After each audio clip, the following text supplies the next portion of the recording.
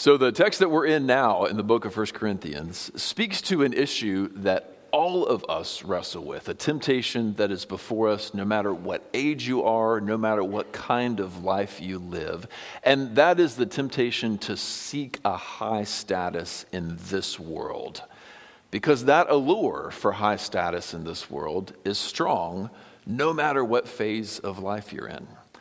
If you get 4 6-year-old boys together, they will compete to see who can throw a ball the farthest and turn everything into a competition and good fun. But if you watch carefully, they will also start to sort out the pecking order, right? Who's in charge? Who's the highest among them? Who's the best among them? And who's not? That begins at an early age. And by the time we get to high school, we know in the high school cafeteria which table is the cool kids' table, and everybody wants to sit at the cool kids' table, right? And that allure when you're that age is strong. I want those people to respect me. I want to be cool in everybody's eyes. It sets in there and it continues on through adult life, where many of us are looking into phones and feeling a strong allure to see how many people liked my post. How many followers do I have now? How many people saw that, and do they like what I put out there? A temptation to seek status in the world can even invade a place as holy as a Sunday school class, where we can be faced with the temptation to be the one who appears to have the best answers and the one who appears the wisest in the class. We can even turn good places like that into a competition for status over each other. There is a difference between wanting to win the pickleball match and wanting to be known as the best pickleball player in town. Even good things we can turn into status symbols and chasing after status. And the Lord would meet us there this morning and say, whatever that allure is for you, He's got something better for you. The Corinthian church had fallen hard into that temptation. And their desire to one-up each other and for all of them to appear the one who is the best and the greatest in the church, they were stomping all over each other, and it was tearing their church apart. We saw the beginnings of Paul's words to them last week, and we continue in them this week as we talk about one form of worldly wisdom that's very particular, and that is seeking high status here in the world. If you're just joining us, we're walking through a book called 1 Corinthians in a sermon series we're calling Holy Love. And 1 Corinthians was a letter that Paul wrote to the church in Corinth to call them to turn back from the rampant self-centeredness and immorality that was so common in their city and that they were falling to, back into a life of holiness and love. And that's why we're calling this series Holy Love. Today we say, what does holy love look like when we consider that temptation to seek a high spot in this world? We're going to read 1 Corinthians 1, verses 19 to 29 today.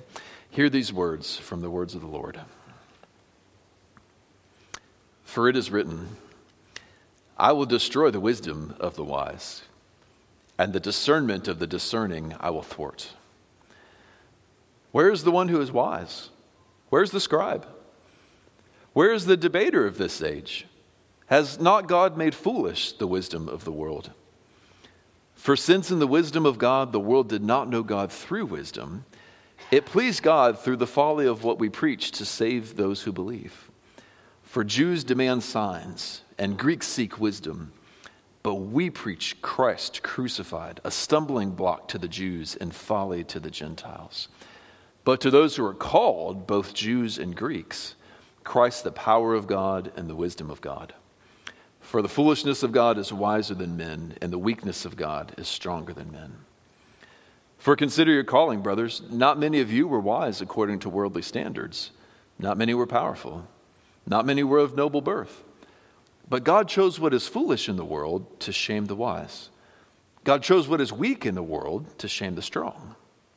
God chose what is low and despised in the world, even the things that are not, to bring to nothing the things that are, so that no human being might boast in the presence of God. These words are written by our God, and they place a call on all of us, whether you are not a believer in Jesus Christ, or a young believer in Jesus Christ, or a mature follower who has been following him for years, the call these words place upon all of us is to turn from seeking a high status in this world to seeking Jesus Christ. And so I'm going to give you from this text this morning 4 reasons to turn from seeking status in this world to seeking Jesus Christ. Paul is writing to them and saying to them essentially, guys, what you are seeking is not as good as you think it is. They're stepping all over each other, trying to get to the top ranks in the church, trying to get everyone else's respect. And Paul is saying, guys, what you have in Christ is so much better. 4 different ways he says that we'll walk through. 4 reasons to turn from seeking status in this world to seeking Jesus. The first is that chasing status will blind you to what is most important. Seeking status will blind you to what is most important. We see this in verses 19 and 20, where Paul quotes Isaiah and then applies it to his present day. He quotes a very popular part of Isaiah. Jesus quotes the same section to the Pharisees at another point in the Gospels, where Isaiah writes, "I will destroy the wisdom of the wise, and the discernment of the discerning I will thwart." Now, he does not say, "I will destroy the wise." He says, "I'll destroy the wisdom of the wise." And the same with the discerning. He won't thwart the discerning. He says, "I will thwart the discernment of the discerning." Well, what does that mean? Well, to open that up, we have to look back at what Isaiah was saying. In that broader chapter, Isaiah is giving a prophecy where the Lord is saying, I am about to do a mighty wonder that you cannot imagine. The great wonder was that his judgment was going to fall on the nation of Israel. They were going to be conquered by a foreign army and taken off to exile. And what the Lord says is so amazing about this is he says, your wisest people won't see it coming. And when it comes, despite their wrong predictions, their wisdom is going to look silly. God makes the wisdom of this world into foolishness. So when the highest officials in the court get up and say, "Oh, king, yes, go to battle, you will win," and the highest sages stroke their beard and think on it, and they say, yes, we are safe, we are protected, no one will conquer us. And the false prophets who tell the king exactly what he wants to hear, "Oh, yes, the Lord has spoken, this nation will never be conquered," all of their false wisdom is about to be exposed for the folly that it is. Because destruction is coming, great wonders are coming, and none of them see it coming. So the day will come when the king looks at the highest official and says, "How did you not see this coming?" When he calls the prophets of the Lord who were false to him and says, "You told me this was going to happen in the name of the Lord, but instead this happened." So their great wisdom was going to be exposed for the folly that it was. They could not see the wonder that God was doing, Isaiah says, because their hearts were far from God. You can have all the wisdom in the world, but if your heart's far from God, you cannot see what he is up to. From that, we pull that first point. Chasing status, as all those wise men were doing, will blind you to what is most important. Now, Paul says that is what is happening in his day as well in verse 20. He says, "Where's the wise? Where's the scribe? Where's the debater of this age? Has not God made foolish the wisdom of this world?" Right? He's saying this is happening now too. He didn't just destroy the wisdom of the wise back then, but he's doing it here. God is doing a great work, he says, spreading the gospel throughout the Greco-Roman world. It is even being proclaimed before men like Festus and perhaps even before Caesar. But the highest and loftiest of the people, despite their great wisdom, are completely missing out on it. And their wisdom is being shown how foolish it really is. They're blind to the most important things. This is actually a pattern that happens many times through Scripture. God does a great thing, and the wisest people in the land don't see it coming and don't understand it because their hearts are far from God. Maybe the first time that it happened was in Egypt in the Exodus, at least the first time it was really clearly documented. It may have happened in the flood as well. There were high officials in Egypt, right? Those magicians in Pharaoh's courts could take their stick and throw it on the ground, and the stick would turn into a snake. I mean, that is some powerful stuff. These guys had great wisdom. They understood. Some of them could predict the future. I mean, incredible things that these magicians could do. But what none of them predicted was 80-year-old Moses walking into the courts of Pharaoh and saying, "Thus says the Lord, let my people go that they may come and worship me." And none of them predicted the terrible plagues that would come upon Egypt and the great exodus of the Israelite people from Egypt and the parting of the Red Sea and the sea crashing back upon Pharaoh's army. All of the power of their great wise men, their great court officials, even Pharaoh himself, all that wisdom wound up just looking silly because they did not see the exodus coming and they could not stop it. Isaiah said the same thing will happen at the great judgment God brought upon his people Israel. The great wise men in the day didn't see it coming, and their wisdom was exposed for the foolishness that it was. Jesus says that this happened when he came. He is walking the earth. God is finally coming to earth. The greatest work that God has yet done in human history. God walking around in the flesh, and people didn't recognize him, right? He came into his own, and his own did not receive him. The Pharisees watched him do his incredible miracles and preach with so much authority and said, I think he's got a demon in him. That explains what's going on here, right? All of their lofty wisdom, and they could not figure out that this one was the Messiah. And so Jesus says to them, you search the scriptures because you think that in them you have eternal life, but it's they that testify about me, and you can't see me. And he says, how could you understand the scriptures when you seek the glory that comes from men and not the glory that comes from God? So here were people who were experts in the Hebrew Bible, experts in our Old Testament, who had greater portions of it memorized than you and I will ever have memorized, read it more times than maybe any of us will ever read it. But because they were using it to get a leg up on each other, to get glory that men give, to get praise and honor for themselves, they could not see the meaning of the scripture. They couldn't understand it. And so all of their wisdom and all of their study was shown to be foolish and fruitless because their hearts were far from God, and they were seeking the glory that came from men. So if we seek status in this world, no matter what you become an expert on, even if it's the scriptures, it will blind us to what is most important if we are trying to get ahead in the world instead of seeking first the kingdom of heaven. One way to explain maybe what this feels like, what the experience is like of chasing after status or money or anything and the truths of the spiritual world just kind of becoming dark and blind to you. It's a lot like playing a video game, if you've ever played a video game. Now, I know some of you have never bothered to pick one up. Just trust me that it's like this. Others of you know this experience for well. If you get into that game that you're playing, your eyes are glued to that screen, your hands are on the controllers, it's like the whole rest of the world just goes dim, doesn't it, right? And in my house we've been playing Mario Kart with the kids a lot lately, so you're around in that corner and dodging that shell that's coming, and then you jump over the thing, and woo, and then you cross the finish line, and woo, yeah, so much fun. And it is like you're suddenly blind to the outside world. It's dark out there. You don't see what's going on anymore. And you don't hear what people are saying to you as much because the voices around you are duller because you are focused on that thing. So you can have your attention totally drawn by that game, and you're going after it and going around this curve and almost up to the finish line, and your wife can say, all right, bye, I'm going to the store. And you can say, oh, okay, bye. And you keep going, right? And then you finish the game, and whoo, and then where did my wife go? All right?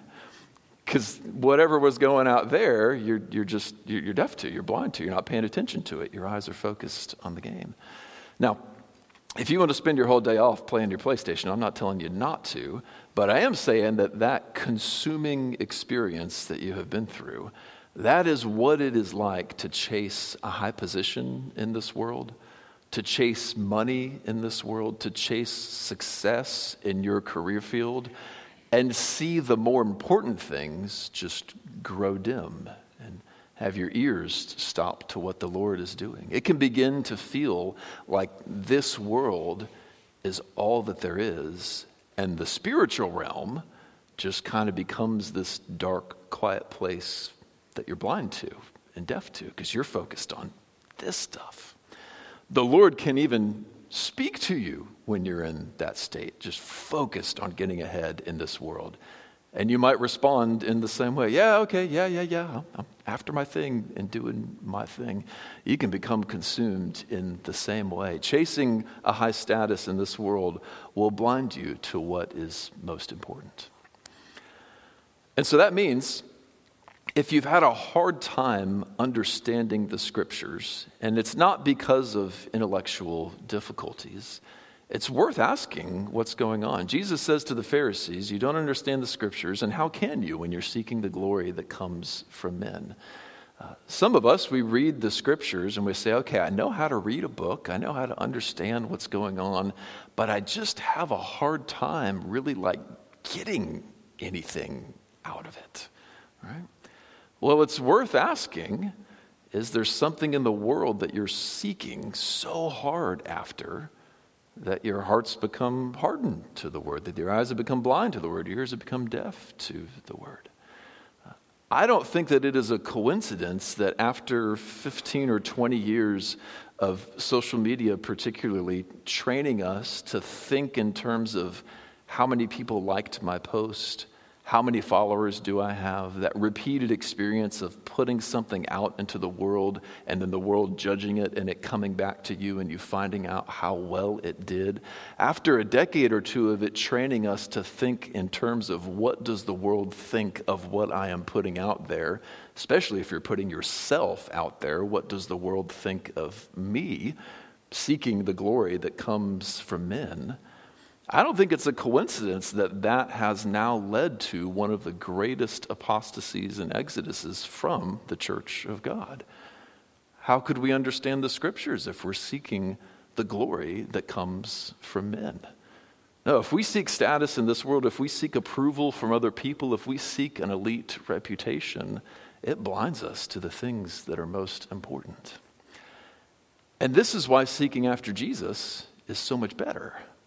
Because what does he do? He does the opposite.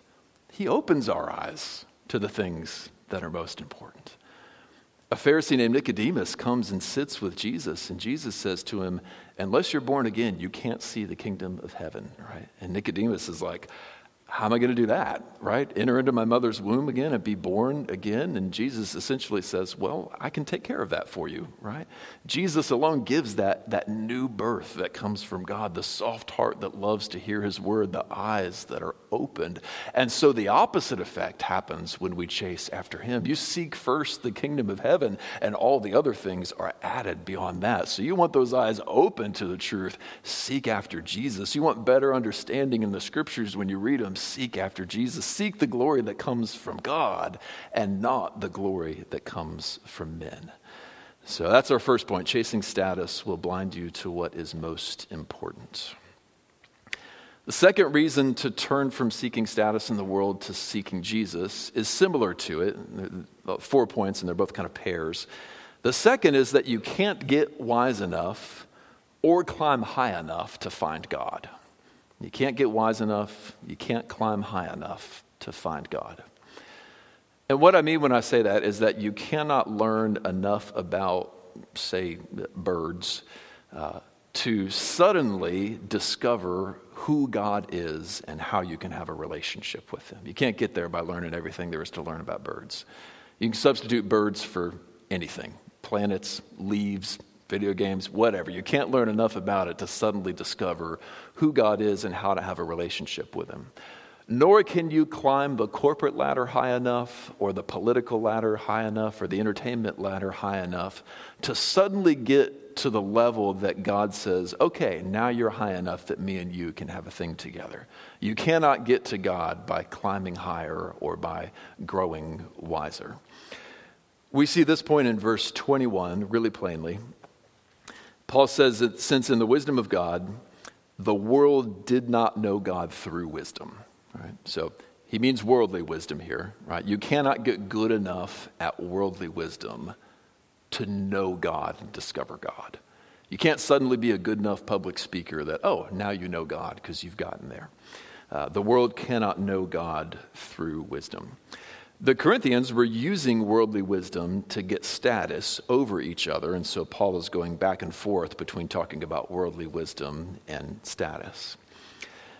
And that means in our day that if you want to climb the academic ladder, right, you want to go to college and get a really good degree and do so well that they offer you a scholarship to come back and get a master's, and then after that you get a doctorate, and then you get your papers published and you write books in a field and you become the leading researcher in a new field, and suddenly you're the foremost authority in the world on whatever it is that you want to be an expert in, and everyone looks to you for your authoritative opinion on that thing. You can climb real high, but what you can't do is find God, because that's not the path to finding God.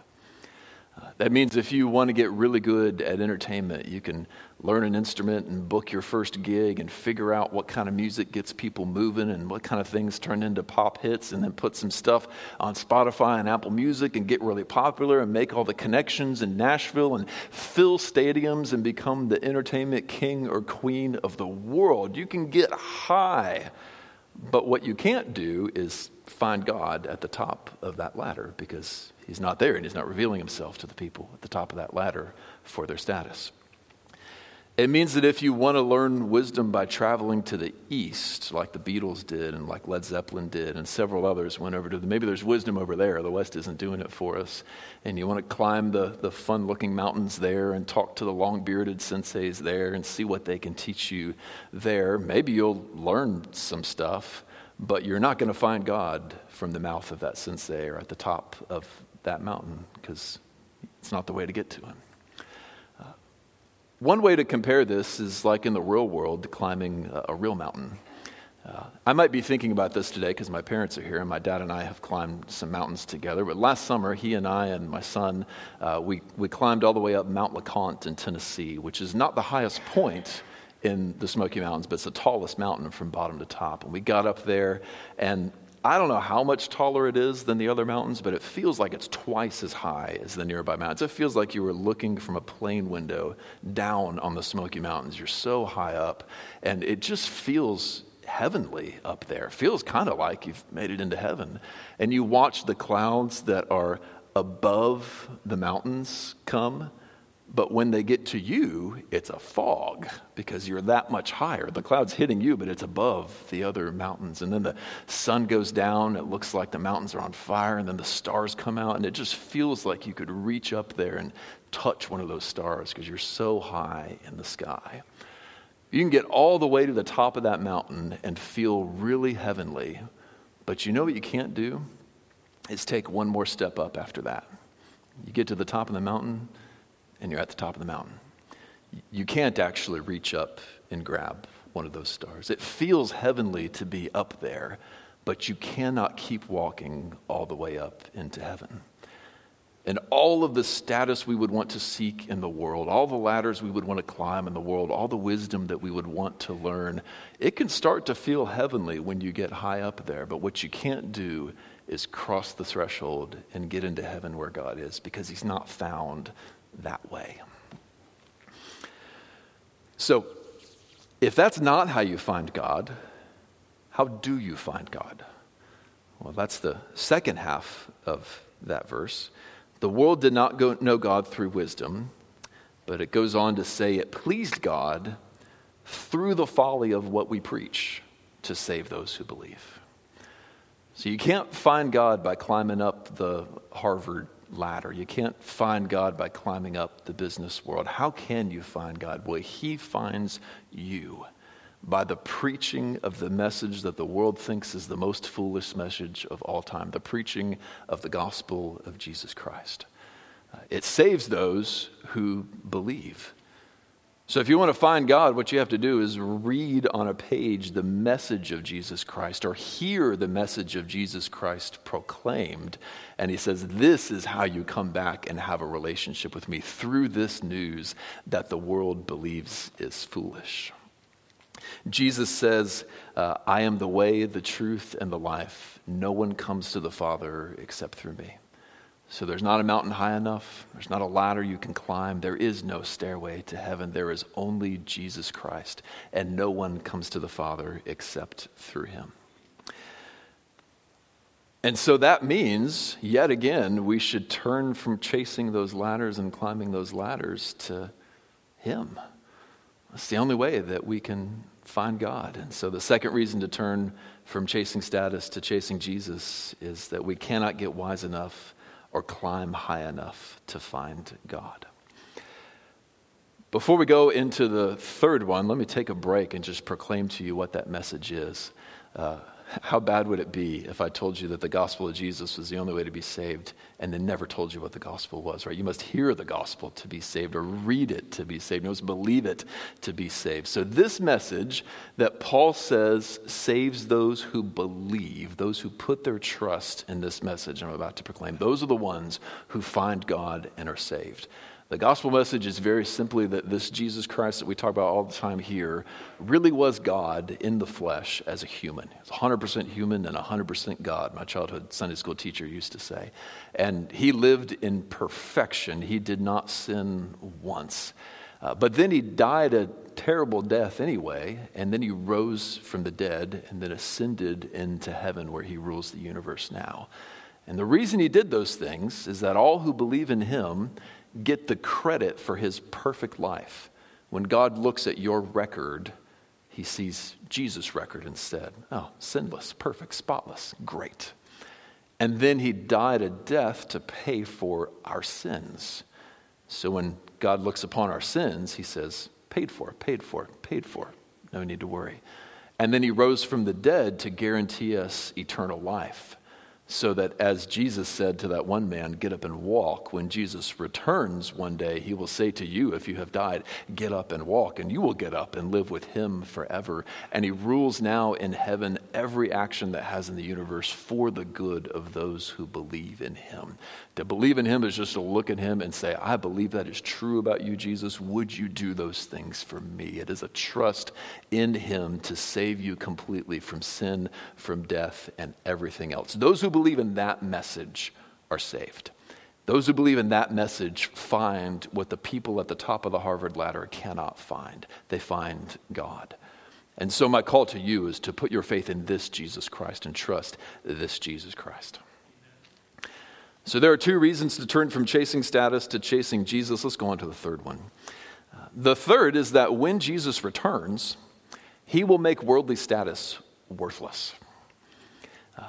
This goes along with what the scripture teaches in many places. Jesus is going to come back. He will judge the living and dead when he does.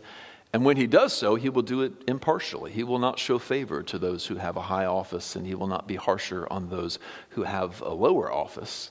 And so, to put it really simply, whatever status you have in the world right now, if you're the father in your home, or the wife in your home, or the child in your home that some listen to, or the child that nobody listens to, if you're the person at work that everyone listens to, or if you're the bottom of the ladder at work, wherever you are, whatever your status is, when Jesus comes back, that status will not matter anymore, and it will never matter again. Jesus will take all of that and make it worthless and meaningless. He will instead arrange that hierarchy however he wants to, according to our faithfulness to love God and love others through faith in Jesus Christ. We see this in verse 28, just a fraction of that sentence. The way it's worded is rather interesting. God chose what is low and despised in the world, even the things that are not, and here's the part we get it from, to bring to nothing the things that are. That way nobody boasts in the presence of God. So when you go before him in judgment, you're not going to be able to boast about how great you are in this world. No, he'll judge impartially, and he will bring to nothing those things that are. He will bring your Grammys and your Oscars and the awards you got at work, and he will bring them to nothing and say, what about you? What are your actions? and he will judge you impartially. So we see that there, that those things that are, those things that we put our confidence in here in the world, those status symbols, he's going to bring them to nothing when he comes back. There's a parable that kind of gives us a picture of this in the Gospels. Jesus tells a story of a great king who goes away and he leaves with 3 servants, different amounts of money to care for.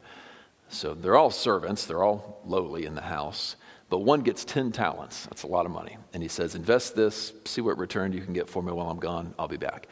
Gives the next one 5 talents, tells him the same thing, invest these 5 talents, I'll be back, see what return you can get. Gives the last one 1 talent, and same charge to him. Goes off on his journey, he comes back, and he calls the 3 servants to him, and judgment day has come. And the first servant says, you gave me 10 talents, and I've produced 10 more. Here, have yours and the 10 more that I was able to produce. And Jesus says, well done, good and faithful servant. You've been faithful to little, I'll set you over more. I will put you in charge of 10 cities. Right? So now his status as servant does not matter anymore. No, he is a king of 10 cities, which is tremendous in the ancient world. And he gets that because he was, as Jesus says, faithful with a little. And so I'm setting you over more. It wasn't his status, it was his faithfulness that earned him that. Similar thing happens with the servant who got 5 talents. He said, you gave me 5, here's 5 more, right? Now you got 10.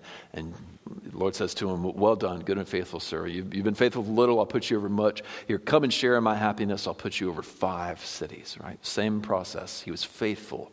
He produced for him with what his master gave to him. And he's rewarded. His status as a servant does not matter anymore. He's king of 5 cities. And then the 3rd servant comes to him and he says, I am scared of you. I think of you as a harsh man, and I was scared about what would happen to me, and so I didn't invest it. I just buried it. Here, you can have your talent back. At least you're getting back what is yours. And his master says to him, you worthless servant, you wicked servant, and casts him out. Right?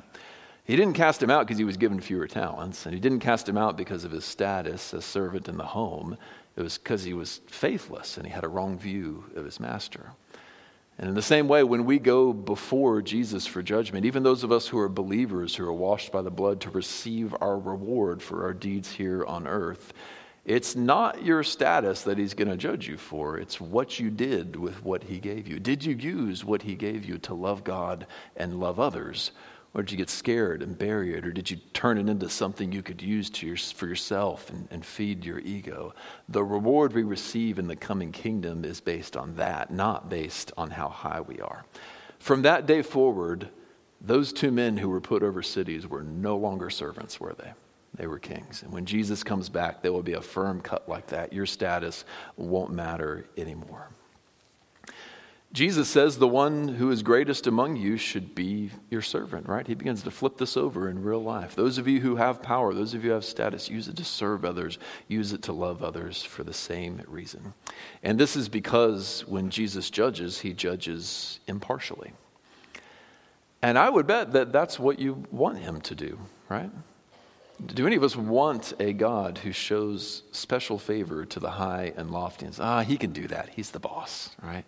Or who is excessively harsh on the lowly and says, I know I can get away with being mean to you, everybody else can. No, we don't want a God who does that. We want him to judge fairly, and he will. But in order to do that, your status in this world, if it's high, has to become meaningless when you go before him in judgment when he returns. So that means then the status you hold here, the position you have here, it's real, it matters, but it is not forever. By contrast, Jesus Christ is forever, right? The grass dies, the flower fades, but the word of the Lord endures forever. So will you spend your life seeking after something that will matter for a little bit and change your life for a little bit, and then at the end of all things be worth nothing? Or will you spend your life chasing after the one who is already yours forever and can be yours forever? As the psalmist says, who have I in heaven but you? And earth has nothing I desire but you. My flesh and my heart may fade, but the Lord is my portion forever. What a better gift to have from the Lord, his very self who is forever. He says, I am the Alpha and the Omega, the beginning and the end. So chase after him and you have him forever. The last reason to turn from chasing status to chasing Jesus is related to the one we just did. These two work in a pair too. If the last one is that Jesus will make our status worthless one day, this one is that he is already making our status worthless by choosing the lowly instead of the lofty. That's actually the point he spends more time on in this paragraph. Let me walk you through verses 26 to 29. You can see the difference. He makes it really plain here. He says, consider your calling, brothers. Not many of you were wise according to worldly standard. Not many were powerful. Not many were of noble birth, right? He's finding very nice ways to say, you guys were a bunch of losers when you came to Jesus, right? You were low in the world. But that's good news because of verse 27.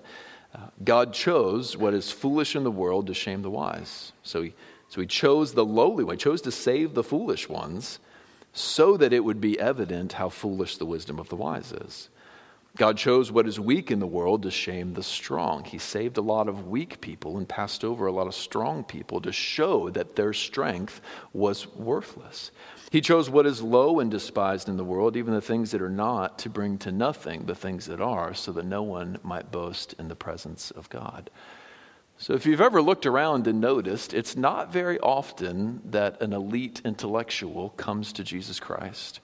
It's not very often that the highest level of musician in Nashville comes to Jesus Christ. It's not very often that a Super Bowl winning quarterback converts and comes to Christ. Not very often that a president converts while attention is on him. Sometimes converted people rise up into those ranks, but it's very rare that someone in those ranks turns to Jesus Christ when they have that. But all of the time, we see the lowliest of people, the last people you'd ever think would want to come into the kingdom, they come into the kingdom, right? It's a puzzling thing, right? But the Lord says in those words, I did that on purpose. Right? I did that to show that it doesn't do you any good to be president before me. I did that to show that it doesn't do any good to rule Nashville before me. I chose the lowly ones to shame the ones who are in high positions. And so when you look at it like that, you think of it that way, it's kind of like, well, is that status worth anything at all then? If God tends to choose the ones who are lowly, maybe I don't even want to be lofty in the first place. And in that way, God is making status already worthless. It's not enough to lead you to the Lord. It blinds you to what's most important. And the real world effect of that means that very few of the upper echelon of our society come to Jesus Christ. So you still want to be famous? No, really, right? I'd rather have Jesus. I'd rather keep going with what I've got here. So in that way, he's made status kind of worthless already. That will come to full fruition when he returns, but it already kind of feels that way and loses its luster even now.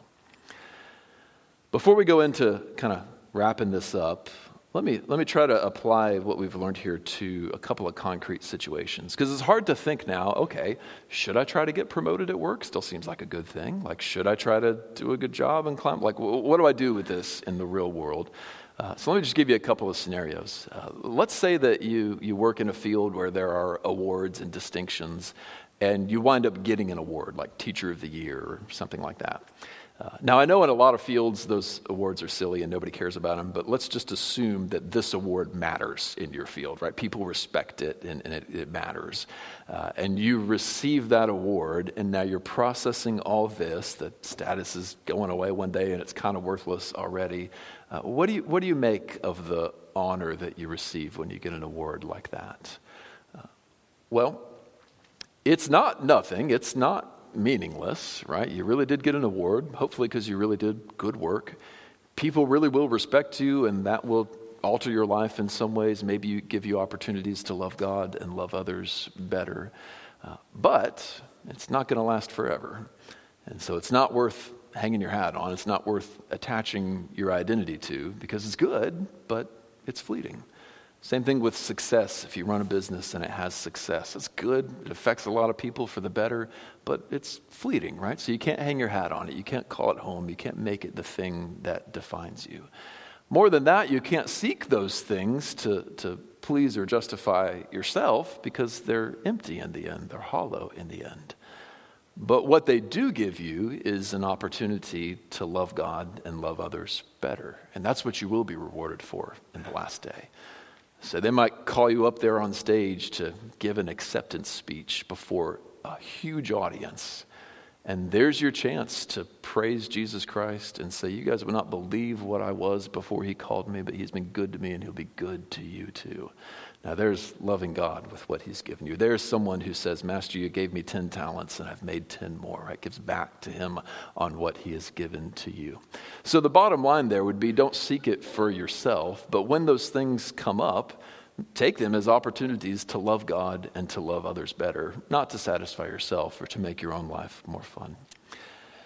Similar process we might have if you're, say you're up for a promotion at work. Probably do want that promotion, right? And so how do I process that, right? I don't want to chase after status. I don't want to climb the ladder, but it's a good promotion. Should I go for it? Well, the question to ask would be, could I love God and love others better in that position than in this position? And if so, then go for it and love God and love others better from that position. If you're doing it for that reason and not to justify yourself or not to prove to yourself how great you are, not to get the honor and respect that you want, well then, if you don't get it, you won't be really very disheartened, right? Okay, I was loving God and loving others fine from where I am, and you can take that knock and you're just fine. Or if you do get it, it won't go to your head because you're looking out for how to love God and how to love others better. So the heart matter here is to stop seeking after the things that we want and reaching for good in the world, and instead just take whatever God gives and use it to love God and love others better. This is something of what Jesus means when he says, seek first the kingdom of heaven and his righteousness, right? And then all these other things will be added unto you. And so, church, my call to you is let's seek first the kingdom of heaven. The reason we need a call like this, a warning like this, now the Corinthian church had fallen deep into this. It's a temptation before us here. The reason we need it might be explained best in the parable of the sower that Jesus tells. A lot of you are familiar with this, right? A man sows his seed all over the place, right? A farmer sowing seed all over the place. And some of it lands on good soil, and it takes root, and it produces lots of fruit. And some of it falls on the path, and the birds come and take it away before it even takes root. And some of it falls among the thorns, and it begins to grow, but the thorns choke it, and it never produces any fruit, right?